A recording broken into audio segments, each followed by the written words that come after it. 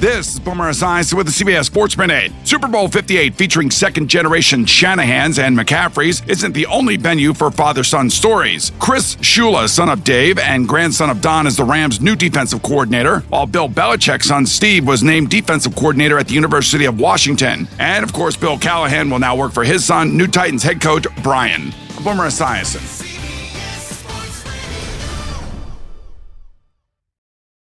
Hey, Rob Bradford here. I have set out on a mission with my good friends at FanDuel to prove what I have known for some time. Baseball isn't boring.